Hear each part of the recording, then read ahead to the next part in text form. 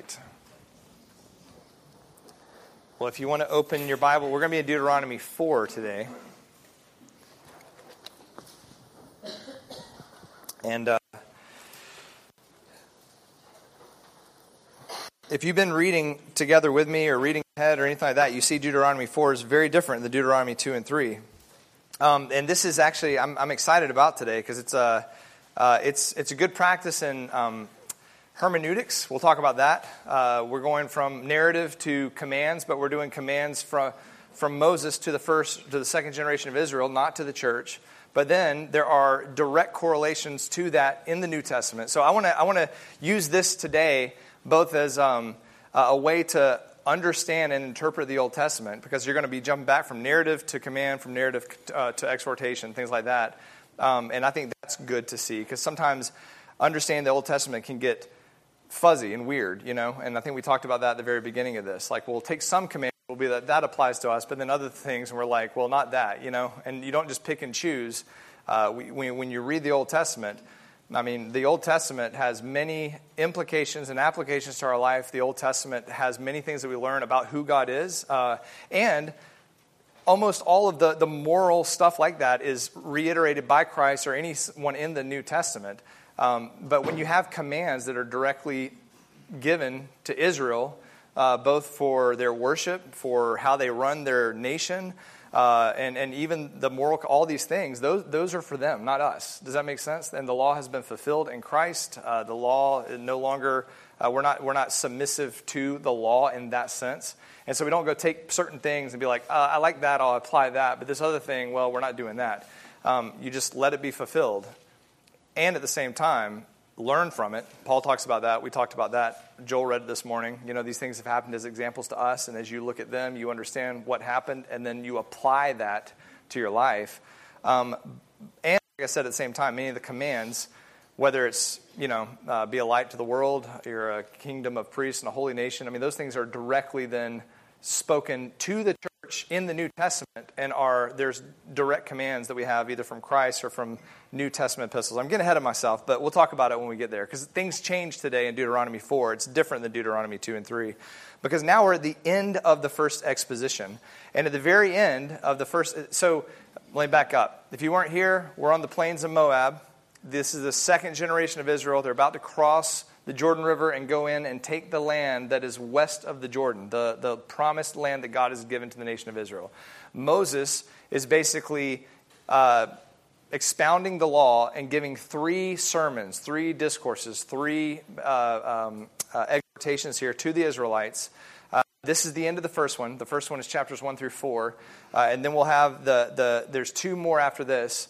But the first one is really a focus on what the second generation of Israel has witnessed and seen, both from their parents and then their own battles against Og and Sihon on the east side of the Jordan. He's reminded of all that. And then here at the very end of the first sermon, there's a charge, an exhortation, that he's saying, make sure that you do these things. And so, and then after that, like I said, there's going to be another sermon, and then another sermon. And so you're going to see application points in all of this. But as we talk about that, like I said, I want to make sure that we're clear-minded in how we understand this.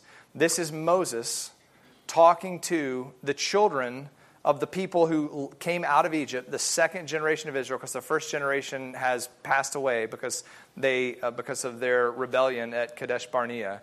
And so he's telling them that you're about to go in and take the land, and you must do these things. So this is not commands for the church. This is commands for those people about to cross the Jordan and what they must do to be faithful to God and not forget what he's told them. Like I said, many of these commands are things that we should do as well, but we're going to look at some of the New Testament verses that say the exact same thing to us, the church. But you are not the second generation of Israel. You do not ever have the call of God to go make war with people and take a land back from, or to punish other people. And what he's saying here is not applicable directly in that way for any of us. But there are application points, implication points, and New Testament commands that are directly applicable, and that's what we're going to talk about today. That being said, this is how I'm going to divide up Deuteronomy 4. There's a lot here. I was looking at, basically I'm going to give you 5 mini sermons today, and the next week we'll do the other half. But the first half of it, 1 through 24, is just exhortation after exhortation after exhortation. And we're going to just bullet points. Moses is like, this is what you must do, this is what you must do, this is what you must do.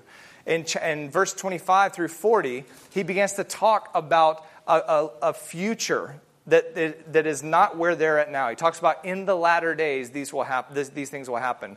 And so Moses, before they even begin to take the land, begins to tell them what they're going to do after they take the land. They're going to rebel against the Lord. They're going to forsake him. He's going to cast them out of the land, but he's going to bring them back again, and he's going to do things. And we'll talk about that when we get there. But this is the second half of Deuteronomy 4 is just a taste. It's like a little bitty glimpse and a little bitty taste of the millennial kingdom and the new covenant promises that God will do to redeem the nation of Israel forever, which is really cool.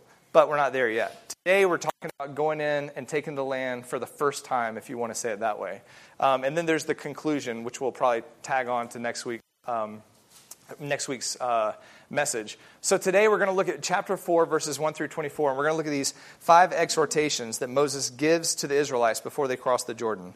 Now, if you weren't here, or just for a real quick review, Deuteronomy 1 is basically a historical narrative talking about the first generation who came out of Egypt and then how they got from Mount Sinai to Kadesh Barnea. And then when they were there, sent out the spies, rebelled against the Lord, didn't trust him, and the Lord cursed that generation and said, you will not inherit the land. It'll be your children that go in. Only Joshua and Caleb will go in. That's chapter 1. Chapter 2 and chapter 3 are a review of the second generation, reminding the second generation of all the things the Lord had done from Kadesh Barnea after the 30-something years of wandering the desert, from Kadesh Barnea around Edom through Moab and Ammon, and how they had defeated Sihon and Og, and how they had the Lord had delivered them, and now they are on the plains of Moab. And so that's what chapter 2 and chapter 3 are about, reminding them of their faithfulness and what God has done, so that they will be courageous and go do the same thing on the other side of this river. So that's what chapter 2 and 3 are about. And then one point in chapter 2, this is a good marker to highlight in your Bible and just to see.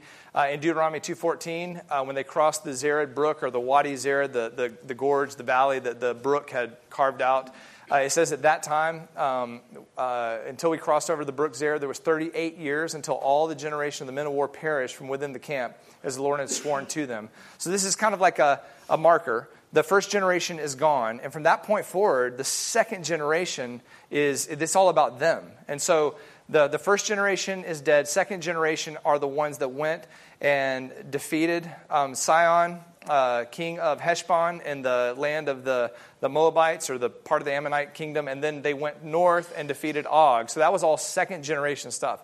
The reason I'm pointing that out again this week is because it's going to come into play with one of the things he says right here at the beginning of chapter 4. So crossing the brook Zered marked the end of the rebellious generation, and crossing the Arnon River, which is at the top of Moab, marked the beginning of Israel's taking of the land. So that would be the second generation. And just to kind of sum up 2 and 3, and to get you, this is where we're going to start at today. This is a summary statement in the middle of chapter 3 that really tells what chapter 2 and chapter 3 are all about. And he says, thus we took the land at that time from the hands of the 2 kings of the Amorites who were beyond the Jordan, from the valley of Arnon on the south to Mount Hermon, which is the far north part of Og's kingdom. It says Sidonians call Hermon Sirion, and the Amorites call it Senir. All the cities of the plateau, all of Gilead, all of Bashan, as far as Salekah and Edrei, and we talked about those are probably the eastern borders of Og's kingdom. The cities of the kingdom of Og and Bashan. And so that's just saying they took all of this land. So basically, Israel has now taken all of this land. They divided this land up. Reuben took part of Sihon's kingdom, and Gad took part of Sihon's kingdom. He had this little strip that goes up to the Sea of Galilee.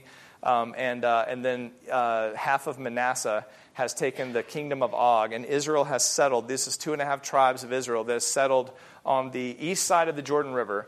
And now they're going to leave their possessions, their families, and all their cattle there, and they're going to cross with their brothers over on the west side of the Jordan to take the land. And when that is done, they'll come back. But that's where we're at right now. It just kind of shows you what's going on. And now we're at the end of the first sermon, and Moses is talking to these people, and he's charging them with these exhortations to obey the Lord.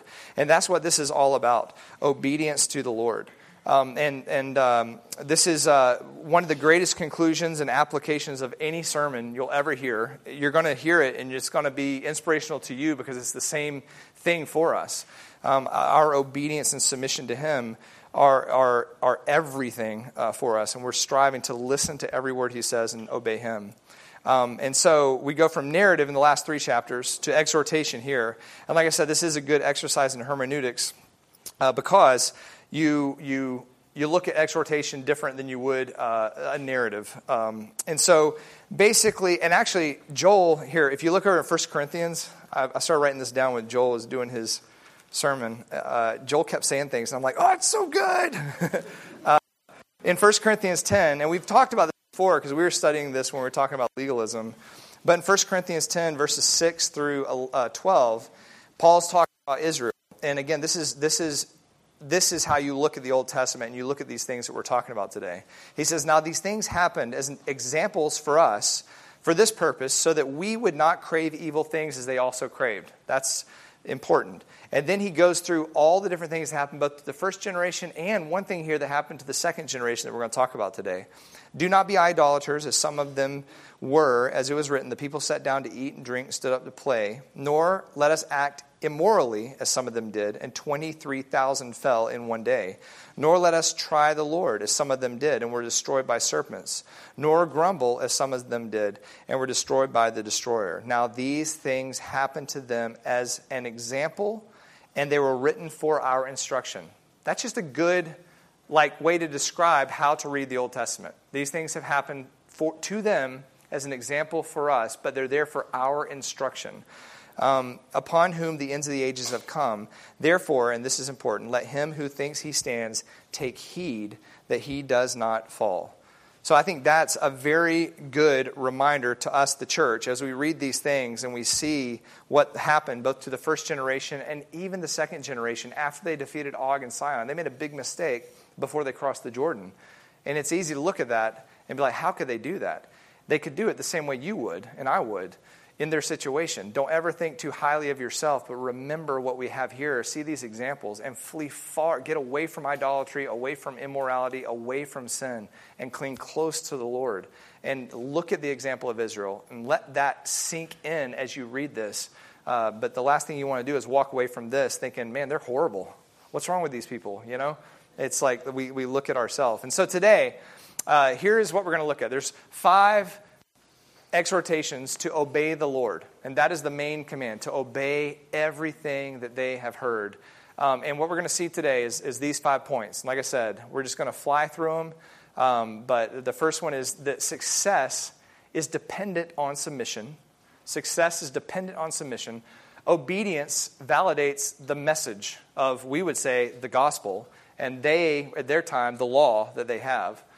Number 3, respect for the Lord or neglect. So either respecting and obeying His commands or neglecting His commands has generational effects.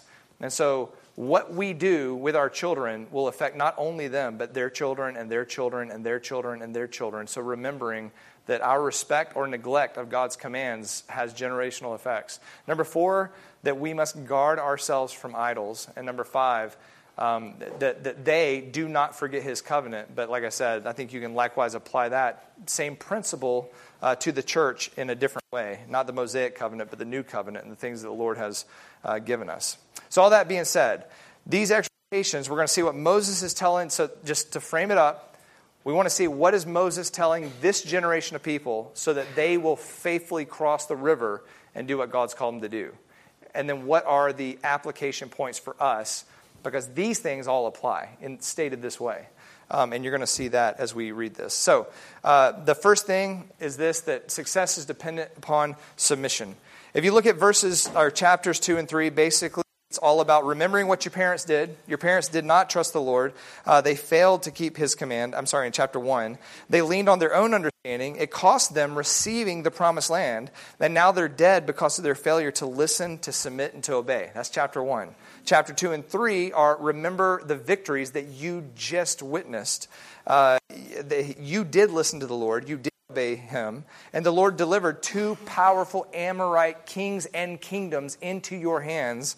And according to the text, I think it's a good bet to say that was no even Israelite death in the battle. Someone came up to me and asked me about that last week. So I started reading through different things. And most of the time, I mean, again, it doesn't mean that every time there's no death mentioned means there's no death. But when there are deaths, they're always mentioned, which makes me think that when there's no deaths mentioned, they may have defeated all of these kingdoms and had all these battles without a single loss of life, which again is an amazing miraculous deliverance of the Lord, especially when you look at who they were fighting, these giants who were powerful that the nations around them were afraid of. And so he's basically saying to them, because you did listen and you did obey. And you're going to see this over and over and over. In chapter 4, verse 1, listen and perform. In verse 2, do not add or take away, but keep these commands. In verse 5, I have taught you, so you should do these things. In verse 6, keep and do these commands. In verse 9, give heed to yourself and keep your soul diligently. In verse 10, do not forget these commands, but make them known your children, and they may teach their children. In verse 14, the Lord commanded me to teach you that you might perform. In verse 15, watch yourself carefully. And then verse 23, watch yourself carefully, do not forget. So over and over and over and over, it is a call, both to beware, to watch yourself, to keep his commands. This is the most important thing. Their success is completely dependent upon their submission to God. That's it. That's how they'll take the land. And so that is the first thing we want to look at. So read together with me, and then we'll dive into these first 4 verses. So he says, now, O Israel. So in light of everything we just talked about, all the things we just reviewed, listen to the statutes and the judgments which I am teaching you to perform, so that you may live, go in, and take possession of the land, which the Lord, the God of your fathers, has given to you. You shall not add to the word which I am commanding you, nor take away from it, that you may keep the commandments of the Lord your God, which I have commanded you. We'll pause right there and look at the first point. Actually, I had a slide with just that. So the first thing we want to look at here is that success and strength are going to come only from listening to what he has told them and obeying it, performing it, doing it. When you look at this, when he talks about listening here, it means to pay close attention to pay close attention and hear everything God says, and then respond in conformity to what he has given you. It's very important to understand. It's not just hear these words, but it is hear these words and then act in absolute conformity to all he says. He talks about statutes and judgments over and over in these actually all through Deuteronomy, but especially in chapter 4 here.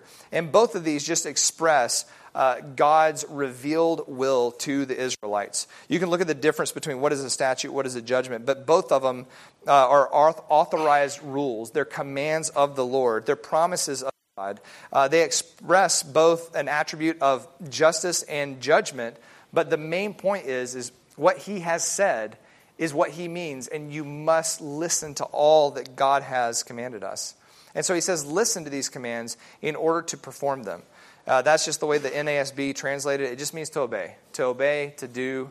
So the purpose is not just to know it. It's not just a head knowledge, but it's a conformity of your will and your actions to God's will. And so he says, listen to everything God said. I'm teaching you these so that you can go and do them. And then he gives them 3 things that are the result of their submission. They will live, they will go in, and they will take possession. Now, again, we'll talk more about this soon with the second part of this chapter. But when he says you will live, I mean, he's literally talking. It's not just saying, eternal life. And you don't just look at it and go, he means live eternally. He's like, no, your temporary life is completely dependent on your obedience to God. And there is a very tangible example that just happened in the prior weeks that they should see and go, he's right. I mean, not only did their parents all die because their parents didn't listen to the Lord, but they just had many of their own contemporary friends and families die for the same reason. And so living in this life is dependent on obeying him. Going into the land is dependent on obeying him. Again, their parents didn't do it, they're not going in. And taking possession of the land. The only way they're going to defeat these kings is by submitting to God. Not submitting, not obeying means all those things are impossible for them.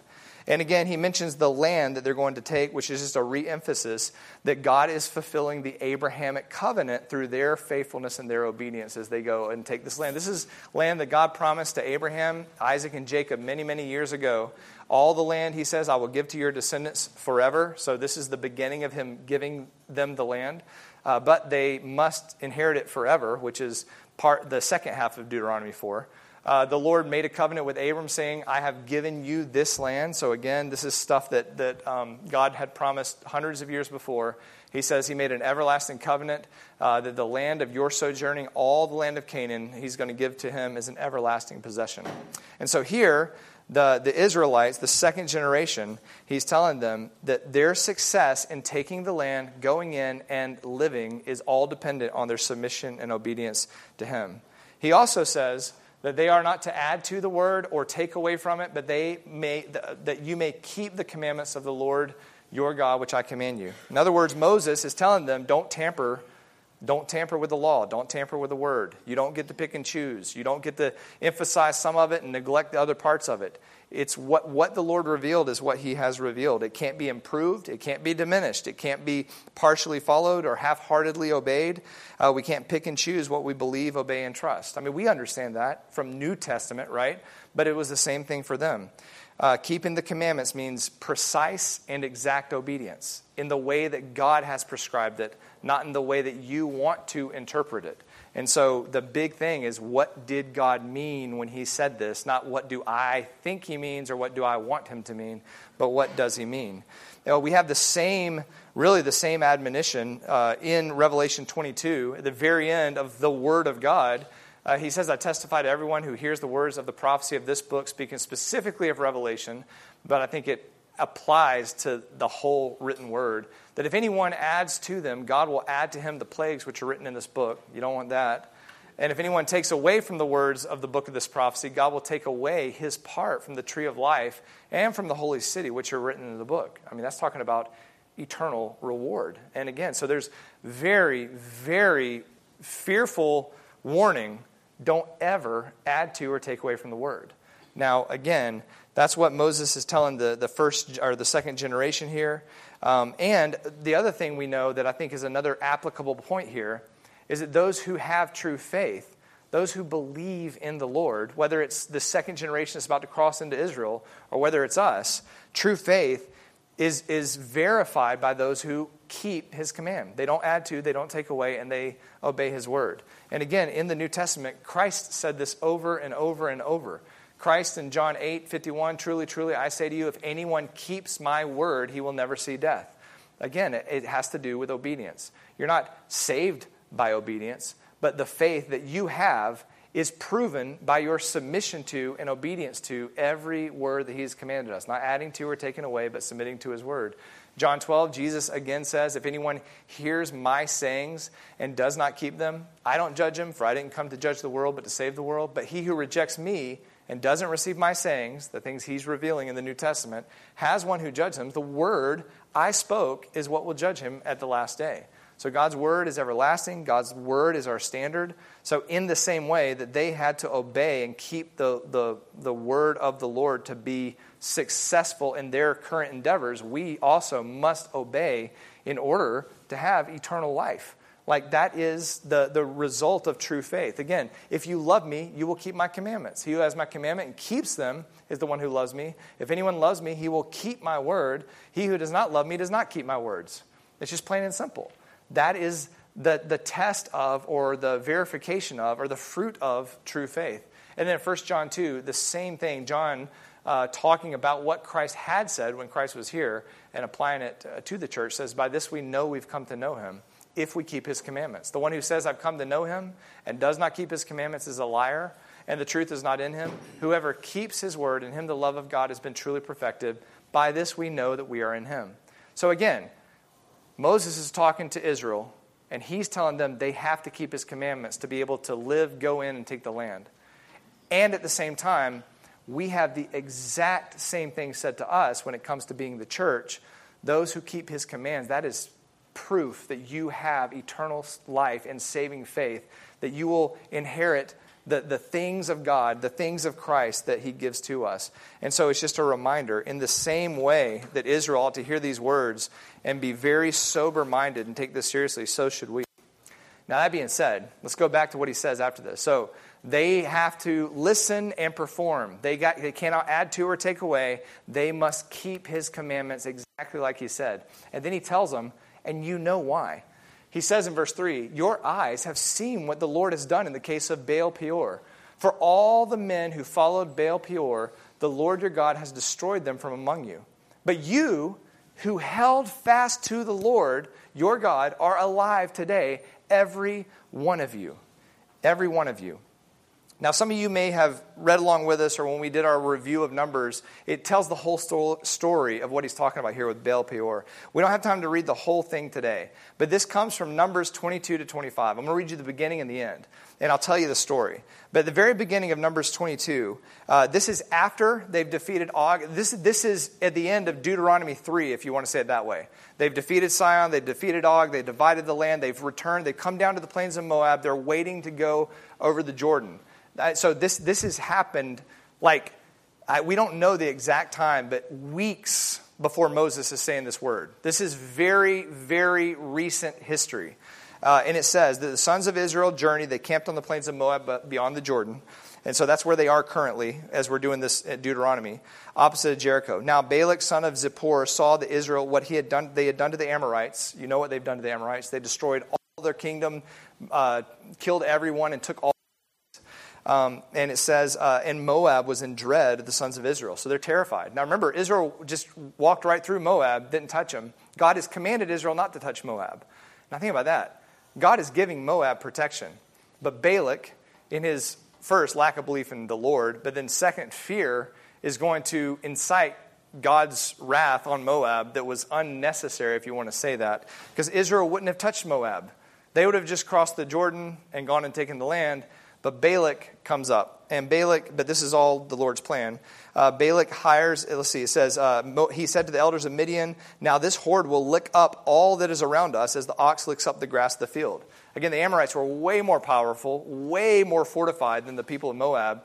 Israel could easily just go down there and take Moab like that, except for God wouldn't let them. There's no way they actually could have taken Moab because God told them not to. So Balak, son of Zippor, was the king of Moab at the time. He sent messengers to Balaam. You know the story, Balaam and the donkey. So he sends messengers to Balaam, the son of Beor. He comes up. He shows them the people that had covered the surface of the land. He says, they're living opposite of me. He says, please come curse these people. They are too mighty. If you curse them, I may be able to defeat them and to drive them out of the land. So Balak, the king of Moab, wants Balaam to curse them. If you know the story, from that point forward, Balaam blesses them like 3 times and even prophesies about the Christ the last time and what Israel will do ultimately. It's a really cool story. But it ends bad because in Numbers 25, so after all that's done, Balak's like, you won't curse him, get out of here. Balaam leaves, and nothing happens in that sense. We know later that Balaam had a part of this, inciting this plan that ends up happening. Doesn't matter. Let me focus on Numbers 25 here. So it says, while Israel remained there at Shittim on the plains, the people began to play the harlot with the daughters of Moab. So the Israelite men began to commit indecent act of immorality with the women of the Moabites. It says, for they invited the people to sacrifice the sacrifices of their gods. And the people, the Israelites, ate and bowed down to their gods. So Israel joined themselves to Baal of Peor, and the Lord was angry against Israel. This is the second generation. These are the ones that were just faithful and took the land. This is not their fathers. So right after they did all that, it's just like, remember the first generation, Moses up on the mountain getting the 10 Commandments while they're down there worshiping the golden calf. Well, here the second generation, right after watching the faithfulness of God deliver them, and all the Amorite kings, they get wrapped up in the world, immorality, idolatry, and here they are. And it says, and so the Lord was angry. The Lord said to Moses, take all the leaders of the people and execute them in broad daylight before the Lord, so the fierce anger of the Lord may turn away from Israel. So Moses said to the judges of Israel, each of you slay his men who have joined themselves to Baal of Peor. So the heads of the tribes and the judges of each tribe basically went through and executed everyone in their tribe that had connected themselves to Baal during this time. It's a test.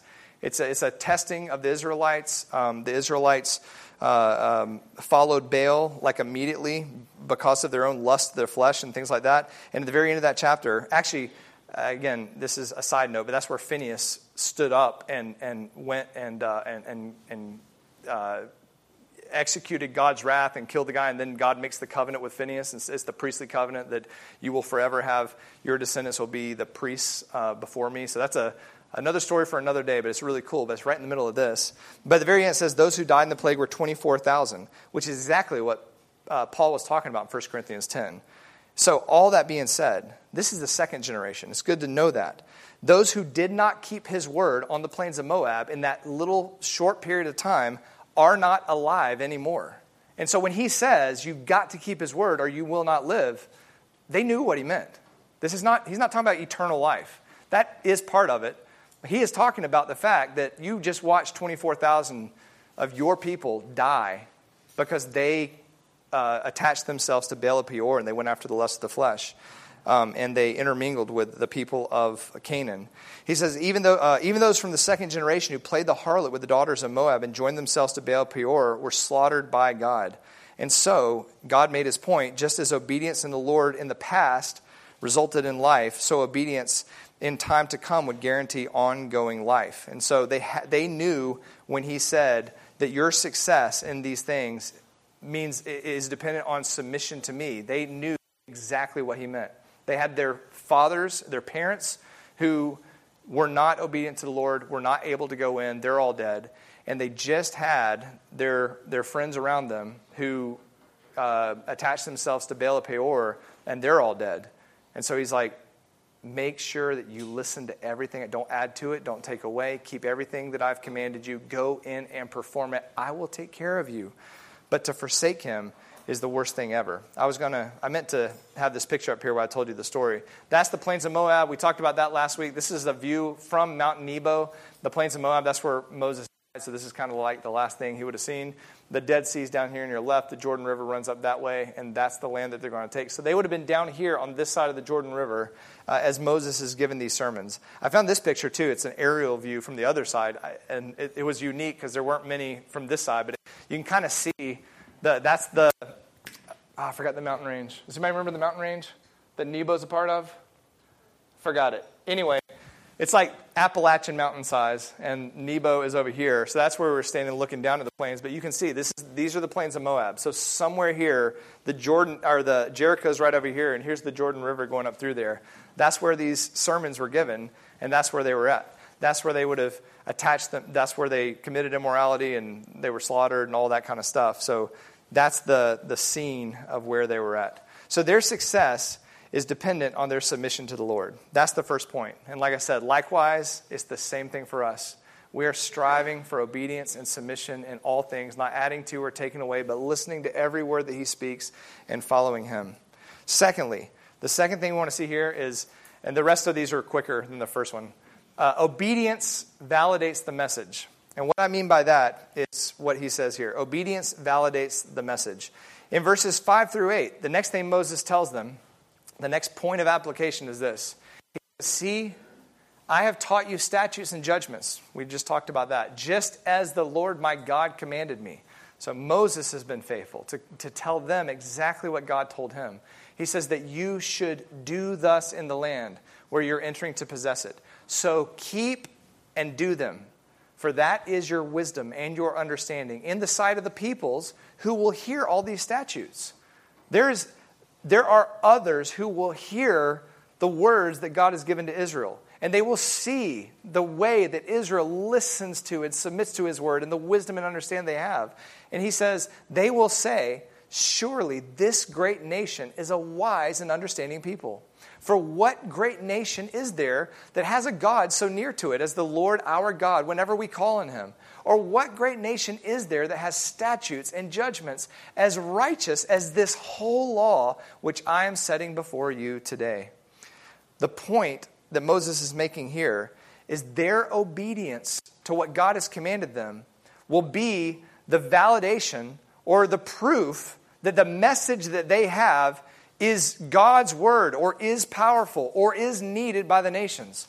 Again, if you look back at Exodus 19, God called Israel to be a holy nation, to be a kingdom of priests. They were supposed to be, if you want to say it in New Testament terms, the light of the world by the way that they lived and according to the law that he had given them.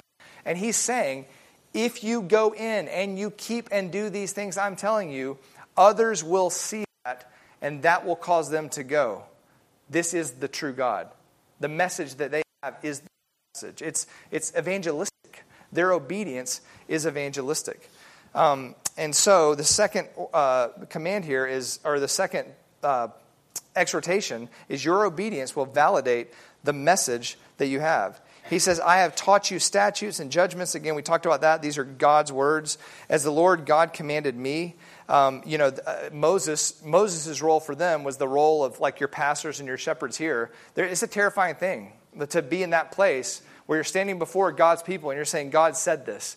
And so again, that's the fear that I have when I stand up here, the fear that Shane has, the fear that any man of God ought to have, is like when we're standing up here talking to people and going, God said this, we want to, it's terrifying. You're like, God better have said this, right? And I don't want to add to or take away from this. And so you want to stand up here clear-minded. And again, I know in the talking, you can give an opinion, you can give an illustration, you can give a story, something like that. But the point is you better make sure that you're conveying what God has conveyed. And you're making clear what God has made clear. That's the role of the prophet or the pastor or the missionary.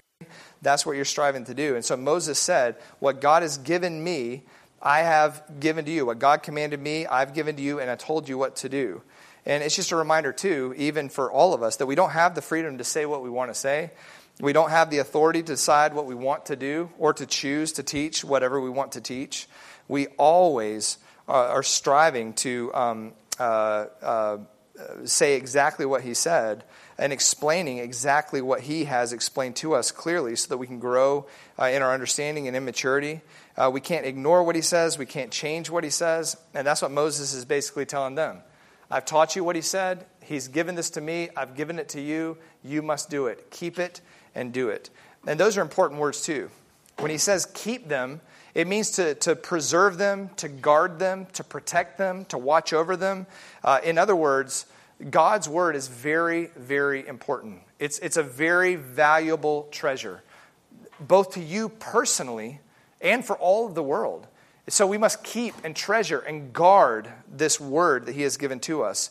But we do that with the purpose of doing it, of obeying it. Just like James says, faith without works is dead. So we cannot neglect God's word, ignore God's word, carelessly keep God's word. It must be guarded and treasured and then obeyed. And he says, if you do this, this is wisdom. And in wisdom here, it means an understanding or a skill that comes from experience. There's no such thing as wisdom without the experience of applying and doing. And so he's basically saying, apply this and do this, and you will gain wisdom, discernment, and understanding. In fact, again, we know that even from the New Testament, and you know that from life. The understanding and true wisdom are always formed through obedience, through application. And so it's the continual practice that gives you, and the fruit of obedience is wisdom and discernment and understanding. So the essence of wisdom, he's basically saying, is conformity to God's will. Wisdom is thinking like him. Wisdom is conforming our thoughts to his thoughts and letting our thoughts and words and actions be retrained to imitate his will and his understanding. That's what we're striving for as believers. And if and when we do that, not all the world, much of the world will scoff, but there will be people that see your life and then hear the words that come out of your lips. And they understand that you have practiced wisdom because they see the fruit. Again, think about it. Like we talk about with our families, right? When you teach your children God's word, but then you practice the opposite and you're practicing hypocrisy in the home, well, you are exasperating your children.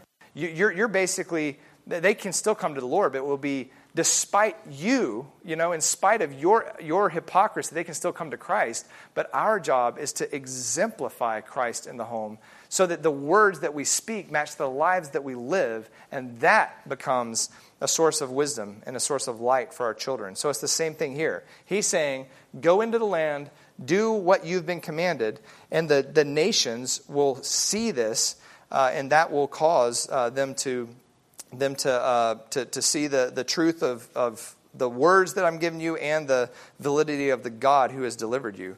And so it's basically evangelism in their example. I threw this in here too. In Hebrews 5, 12 through 14, the author of Hebrews is writing to the church and reminding them of both he's admonishing them for their lack of practice, but he's telling them it's practice that leads to discernment and wisdom. He says you ought to this time be teachers. So he's saying you've heard these things so many times. I mean, this is good for us as a church. You have heard the truth. You are in one of the greatest churches on the planet, and you hear truth, solid truth every week. And you probably listen to sermons throughout the week and doing Bible studies and going to women's Bible study and you are immersed in wisdom and truth. And I think it's the same thing for these people. And he says, but you have need again for someone to teach you the elementary principles of the oracles of God. You've come to need milk and not solid food. And he says, for everyone who partakes only of milk is not accustomed to the word of righteousness. That's a key right there. There's a lack of knowing it and the lack of practicing it. You're not accustomed to the word.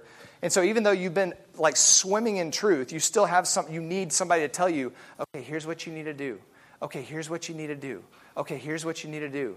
And you're dependent on milk, and you're dependent on someone reminding you over and over of the elementary principles. Not that those are insignificant, but that you should have grown in the place that you're at. And he says, if you're still there, you're an infant. But solid foods for the mature, because of practice, have their senses trained to discern good and evil. So again, Moses is telling this second generation, you must go over and perform and do and obey. In doing so, you will be an example of wisdom and understanding. And others will see the wisdom applied in your nation, and that will cause them to believe in the God that has delivered you. How we live does have implications on the words that we speak and the message that we give. You can't go out and evangelize the lost if you're living like the lost the rest of your life. You've got to be living a holy life. So that's the second point. Obedience validates the message that we give. Like I said, the way to apply that to you is you're going to share the gospel with others. I mean, you've got to share the gospel. That's our calling on this planet. But you can't share the gospel without living a holy life, because all you do is undermine the very thing that you're telling other people to follow and obey. You actually become a source of derision rather than a source of validating the truth. The third point he makes is in verses 9 through 14. And again, this has direct application to us. Respect and neglect have generational effects. This is weighty for anyone that has children, and ought to be weighty for anyone that wants to have children. But the next thing he says is this. He says, only give heed to yourself and keep your soul diligently. Listen to this. So that you do not forget the things that your eyes have seen, and they do not depart from your heart all the days of your life, but make them known to your sons and your grandsons. We'll stop right there before we get into verse 10. So give heed to yourself, keep your soul diligently for this reason, so you don't forget, and these things will not depart from your heart, and then make them known to your sons and grandsons. Again, it's reminding us that what we do with God's word will affect our children. That when he says give heed here, again, it's an imperative command, and it's basically saying watch, preserve, guard, keep yourself. When he says keep, again, it's the same idea. And this is used 6 times in Deuteronomy 4. This is very, very, very, very, very, very, very important for the Israelites to understand. And us. Be very diligent and give heed to yourself. Keep your soul diligently. He says the same thing twice for emphasis. And when he talks about your soul, he's just talking about you, your whole life, your person, all that you are. Don't make it like spiritual and then you got the physical. This is you. Keep yourself diligently. And when he says diligently here, it's the word that just means strength, force, abundance. Be very, very purposeful about keeping your soul. And how do you keep your soul or guard your life or guard yourself? He says you keep your soul so that you do not forget and so that these things do not depart from you. The way that if we are not diligently keeping our soul steadfast to the Word of God, then these things happen that we basically begin to forget the things that God has called us to, and they depart from our mind and from our heart. They're not part of our life. Again, the life of the Christian is an ongoing practice of the truth of God's Word. It should be always refining you, always washing you, always changing you. When you go through periods of time where you're just, living off the fumes of the former drive that you once had, or you're just living off the convictions that other people have, but the Word of God is not directing you directly and convicting you directly, then these are the things that will happen to you. First, you'll forget. We forget by neglect or by suppression. Sometimes we forget by putting away. We are convicted. We do have conviction about something, but we don't act on those convictions. We suppress truth, and in doing that, we forget. But many times, it's just carelessness. You're just living carelessly. And by living carelessly, what I mean is you're just doing what you want to do. You're living according to your own standards. You're living in a way that you think is good and you think is right, and you think that you have the authority and freedom to live however you want instead of submitting to God. And your careless living is why there is no traction and there is no growth in holiness or maturity, because you're not thinking and you're not applying and you're just reacting and you're living based on whatever comes your way. That is not a good way to live, and you will forget the way of the Lord. This is a carelessness, a failure, an indifference, or a disregard. But when he says, do not let them depart from your heart, to depart here, it means to be removed or to turn aside. And you know this. I bet you know this. When you are not diligently watching your soul, watching and examining your thoughts and your words and your actions, striving to submit to God's Word, you not only forget, but those things that used to be so pressing on your mind, they depart. They're not there anymore. You lose direction, you lose discernment, you lose judgment, and you lose that precision clarity that you used to have the way that you live. And it's because any time that we're not accustomed to the Word, we're not practicing His Word, these things depart, we forget, and then we're not living faithfully anymore. And that ought to be convicting to all of us. But Moses is warning them, when you get over on the other side of this river, do not neglect His commands, because you will forget Him, you will forget them, and that will be detrimental to your, not only you, but to the nation as a whole. And on the other side of that, he gives the positive command here. He says, you also don't want to forget and neglect, because if you do, this will be detrimental to your children and your grandchildren. Not only will God will kick them out of the land, which is what ended up happening. But when we look at this, there are eternal effects as well. If you do not diligently keep your own soul and teach your children, both by example and by word, then you're responsible for, they're going to grow up and they're going to be responsible for their own soul. But you failed to point them to Christ. And that is a terrifying thing for any parent.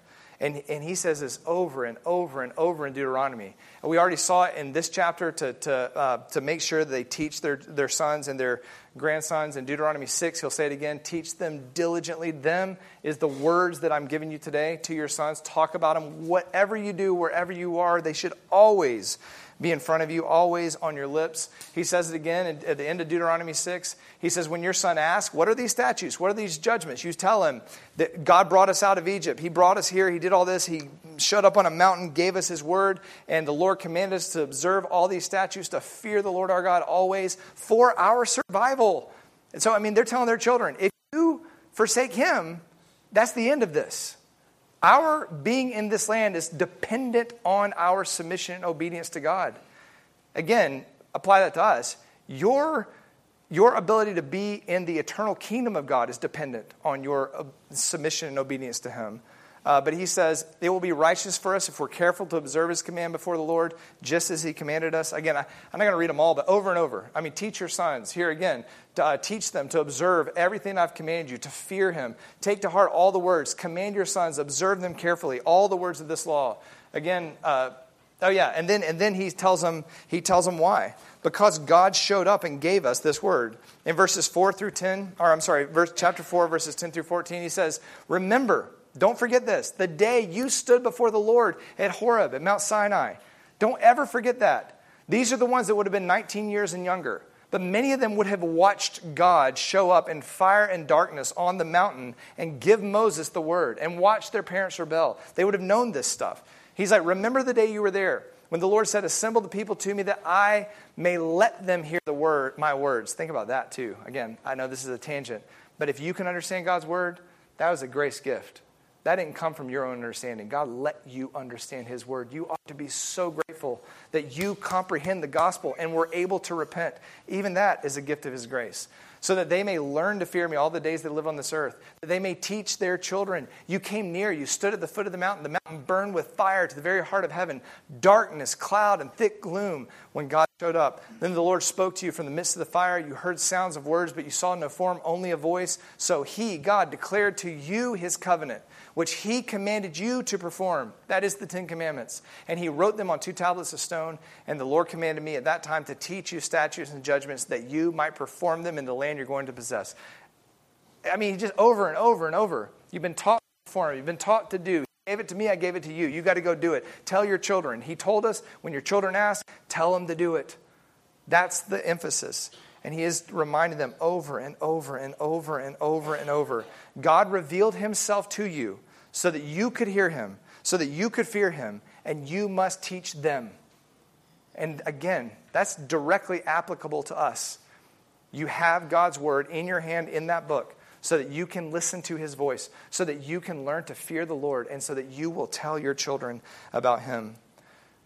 The Lord commanded them to tell their children what he had given to them. And again, it all comes back down to what he did at Horeb. And we're going to revisit that in chapter 5. So let me move on to this next point. Point number 4, guard yourself from idols. So remember, success is dependent on our submission to live, to go in, to take the land. Obedience will validate the message. When you get over there, you must obey the Lord in order for the nations to see your obedience and to believe. Respect and neglect will have generational effects. If you don't tell your children, this whole thing is over. And then number 4, guard yourself from idols. This is important. And again, there's a direct New Testament command exactly for us as the church. He says in verse 10 or 15, so watch yourselves carefully, since you did not see any form on the day that the Lord spoke to you at Horeb from the midst of the fire, so that you do not act corruptly and make a graven image. So he's saying, again, watch yourself so that you don't make a graven image for yourself in the form of any figure. And then he just goes through everything you could do. The likeness of male or female. The likeness of an animal that's on the earth. The likeness of a winged bird that flies in the sky. The likeness of anything that creeps on the ground. The likeness of any fish that's in the water on the earth below. Beware not to lift up your eyes to heaven either and see the sun, the moon, the stars, and all the hosts of heaven, and be drawn away and worship them and serve them. Those which the Lord your God has allotted to all the peoples under the whole heaven. But the Lord has taken you and brought you out today of the iron furnace from Egypt to be a people for his own possession as today. So again, he just basically tells them, guard themselves. Make sure you watch yourself carefully. Again, this is the same word that we used for diligently earlier. With abundance, with strength, with force, you watch your soul. Again, we all think, I would never serve another idol. Israel said that over and over and over. Joshua on the plains there at Shechem is telling them, I know you have idols, get rid of them. They're like, we would never forsake God. And while they had idols in their pockets, So again, don't trust your own heart. Make sure you are watching yourself carefully and guarding yourself from idols. He goes, and when he says do not, so that you do not act corruptly, it means that you don't pervert or taint or destroy both yourself and your soul. He says, don't make a graven image of any of these things. It reminded me exactly what Paul says in Romans 1. This is what we do. In Romans 1, look at what he says. He says, the wrath of God is revealed from heaven against ungodliness and unrighteousness of men who suppress truth and unrighteousness. This is what you are. This is what we do. This is what we are naturally, and this is how we live. He says, because that which is known about God is evident within them. God made it evident to them. For since the creation of the world, his invisible attributes, his eternal power, divine nature, they've been clearly seen, being understood through what has been made, so that they are without excuse. In other words, God is saying, I have both built you and built creation that everyone knows that I exist and they see my power and my glory. So to not worship me is a purposeful suppression of all that you are and know. And he says, For even though they knew God, they did not honor him or give thanks, but they became futile. This is where idolatry comes from. Your understanding becomes worthless. Your foolish heart is darkened. And it says, professing to be wise, they became fools. And how did that foolishness express itself? They exchanged the glory of God, the incorruptible God, for an image in the form of corruptible man and birds and four-footed animals and crawling creatures. Idolatry is both a visible expression of the judgment of God, and it's what we do when we have gone insane, when we have suppressed truth, and now we are futile and foolish, and our hearts are darkened. Every religion, think about this. Again, you talk about this world, we're trying to coexist, and we want to tolerate all religions. But if you look at the Bible, every religion, Islam, Buddhism, Hinduism, Mormonism, any Christian religion that perverts God's truth or where his word is perverted is both depraved, vile, and satanic lies. And they're very purposefully crafted to destroy life and soul. Every religion. This is the only truth. All things that work against the truth of God and the gospel of Jesus Christ come from futile speculation, foolish, darkened hearts, and they've exchanged the glory of God for lies. And they're purposed to destroy. So think about that. That's why we can't coexist. All those things destroy souls eternally forever in hell. And we're not okay with that. We speak truth and love. And so just remember that. But this idolatry, again, Israel ran into idolatry in 1 John 5:21 at the very end of 1 John. That's the very last thing he says. After you go through all these things, and the whole purpose of 1 John is to assure Christians they belong to Christ. You read it for the purpose of being assured that your faith is real. And the very last thing he says is, guard yourselves from idols, because you are prone to run to them. And so, again, just like he tells Israel, guard yourselves from idols or you will be destroyed out of this land, we in the same way need to guard ourselves from idols. All right, last point is this. I told you it was 5 sermons in one. Hang on.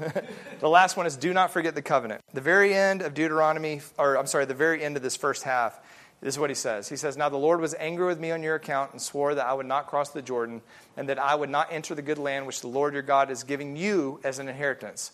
For I will die in this land, I shall not cross the Jordan. But you'll cross the Jordan and take possession of this good land. I just got to say real quick, Moses is really wanting them to know that this is their fault, that he is not crossing the Jordan. Basically, at the very end, Moses has already said this twice in these first 4 chapters. In chapter 1 and in chapter 3. He's like, the Lord was angry at me on your account. He said, speak enough. So Moses, I feel like just one last time, is like, I don't get to go because of you. Now, Moses fully knowing that this was something that he did. But again, he tells him here, verse 23, watch yourselves. How many times has he said this? Keep yourself. Keep your soul. Watch your soul. Guard your soul and watch yourself. He says, watch yourself that you do not forget the covenant. Again, he said the same thing 5 different ways, but there's been, good application in all of these things. Don't forget the covenant of the Lord your God, which he made with you, and make for yourselves a graven image in the form of anything against which the Lord your God has commanded you. And then there's a warning. And this is a terrifying warning. And that ought to hit home with us as well. For the Lord your God is a consuming fire and a jealous God. He ends this whole thing by reminding them, guard yourself from idols. Keep all of his commands. Your success in the land is completely dependent on your submission to his word. And he's given you everything you need. But I want to hit this last point here. The warning is that your God is a consuming fire. We know that, and again, put yourself in the context. They've seen this God. They've seen the consuming fire. In Exodus 24, it says, the glory of the Lord rested on Mount Sinai. The cloud covered it for 6 days. On the 7th day, he called Moses from the midst of the cloud to go up. And to the eyes of the sons of Israel, the appearance of the glory of the Lord was like a consuming fire on top of that mountain. When he says your God is a consuming fire, they go, I know. I watched it. They've seen God in his glory And it was fire burning to the heavens and darkness, cloud, and thick gloom. So not only do they understand that in a way, it's not just a metaphorical like, his wrath is like a consuming fire. They're like, yeah, no, we saw that. He also promises them in Deuteronomy 9, it is the Lord your God who's crossing before you. Now, if the consuming fire is consuming in front of you and you're following him, that's a great place to be, right? You just don't want to be the recipient of the consummation. You don't want the fire to consume you. And so he says, he's going over before you as a consuming fire. And he says he will destroy everything. He'll destroy the Canaanites. He'll subdue them so that you will drive them out and destroy them quickly, just as he's spoken. So again, God always consumes his enemies. God always destroys those who stand against him. And so the Israelites have seen his fire on the mountain. They know he's going to go before them and consume the Canaanites. Moses is warning them, don't act like the Canaanites and get on the other side of the fire and be part of his judgment. And that warning is directly applicable to us as well in Hebrews 12. It's terrifying. God tells the Christians, see to it that you don't refuse him. Now, again, he's talking to Christians. It's like a class like this. People that do believe, make sure you don't refuse the Lord who is speaking. He says, for if those who did not escape when they refused him who warned them on earth, how much less will we escape who turned away from him who warns from heaven? The point there is, just like the Israelites were consumed by God because they refused him, you make sure that you don't refuse the Son of God, Jesus Christ, who has given us eternal life through dying on the cross for our sins, for something here in this life. Because all that you have to look forward to is judgment. It says his voice shook the earth then, but now he promises, saying, yet once more I will shake not only the earth, but also the heaven.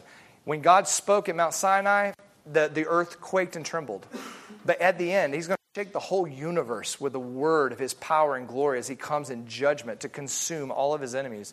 He says this expression, yet once more, denotes the removing of all things that we shake and created things. So this is the end of creation. Therefore, since we receive a kingdom that cannot be shaken, let us show gratitude by which we may offer to God an acceptable service with reverence and awe. For our God is a consuming fire.